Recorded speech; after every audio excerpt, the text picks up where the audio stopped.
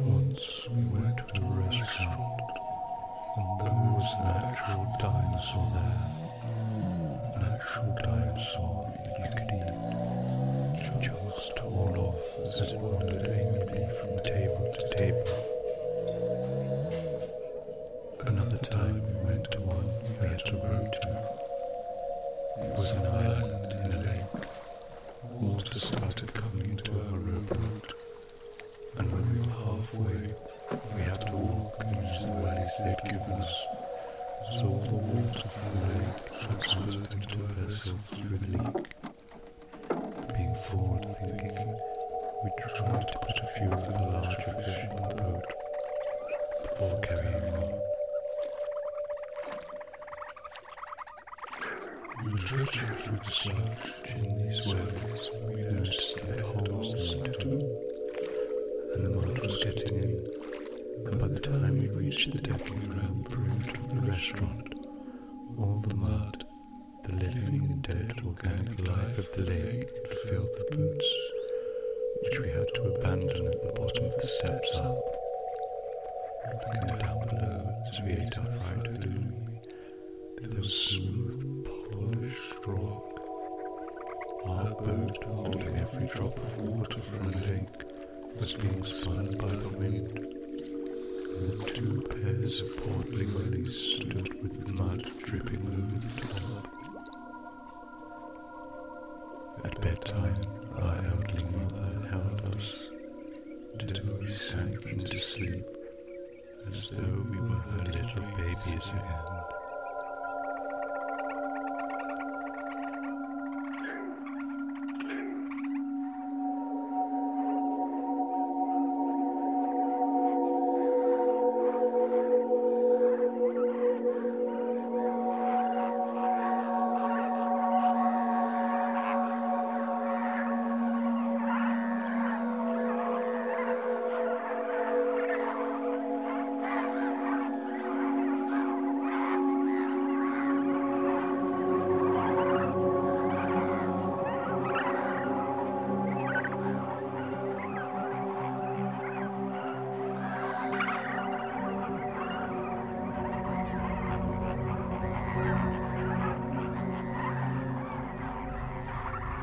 It's difficult to explain the majesty of dreams to one who has never dreamt, let alone teach them how to navigate this testy terrain.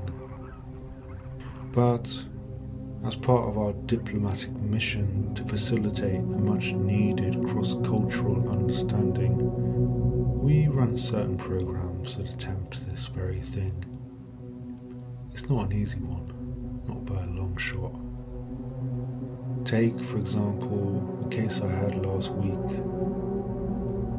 We had run through the usual exercises in transference, disassociation, dislocation, etc. And then I went on to my usual.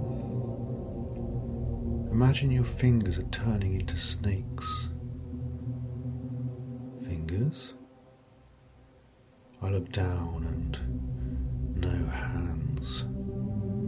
These things I say, wiggling mine.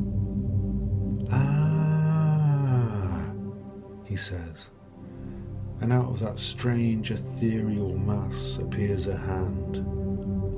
Great, I say. So now imagine your fingers are turning into snakes.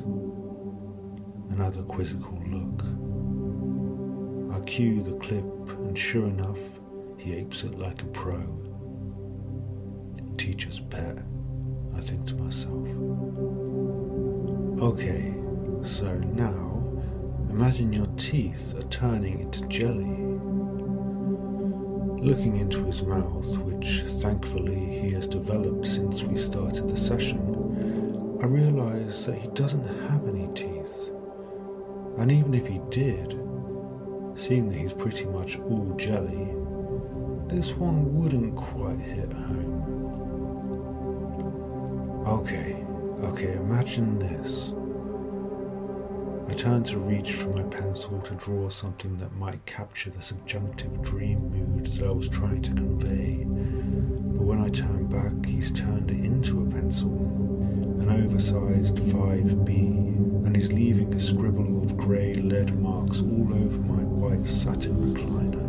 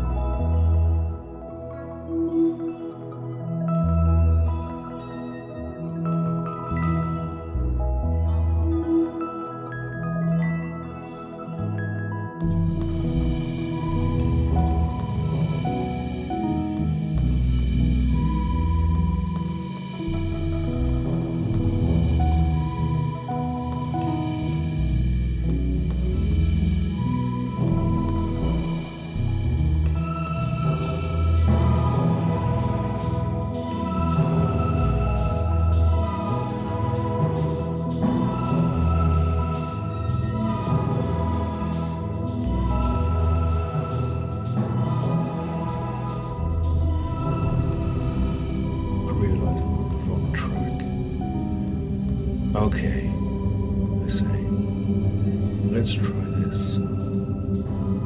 Imagine you're in a supermarket buying a frozen pizza. It's 2 for 1 on your favourite brand, and you're tempted to get 2 of your regular flavour, but you decide to shake it up a little and get 1 of the new trial flavours. Though you suspect the first bite will summon an inappropriately large pang of regret at having given in to your whim, you go with it anyway. Boredom implores you. So you go to the checkout. The pizza boxes in your hand feel a little limp, as if recently thawed, and you notice some minor puckering on the image of the melted cheese, which adds to the overall melty, bubbly effect, which you like.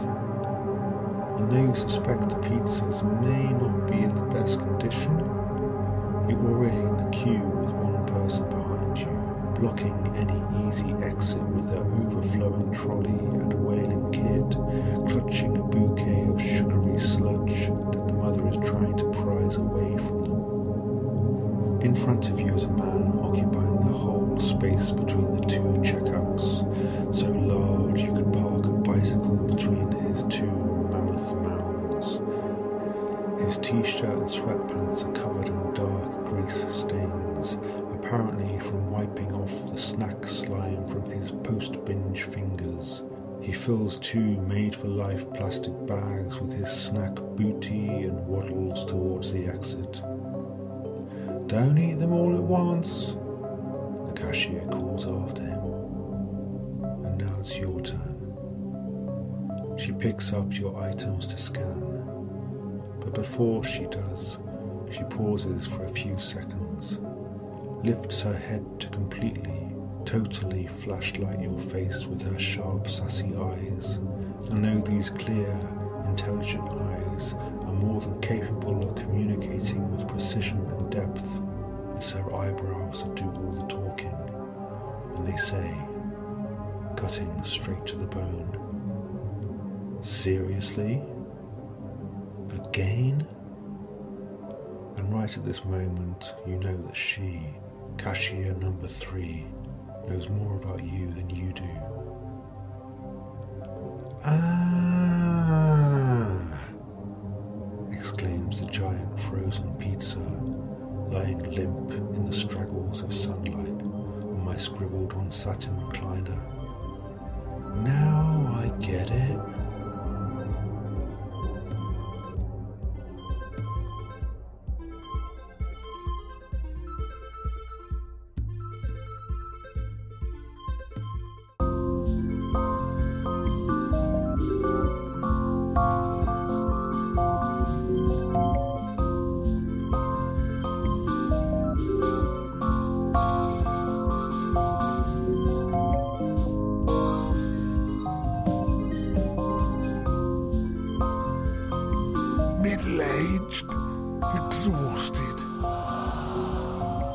refuse another pounding at the hands of these trolls of parenthood.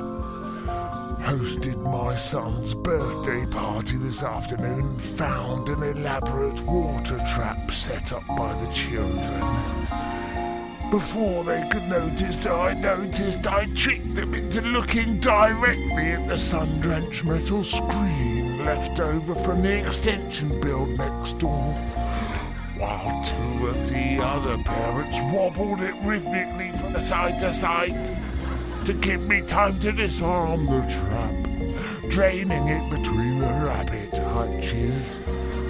The kids walked around dazzled for ages. Some complained of headaches, while one claimed the backs of his eyeballs were on fire.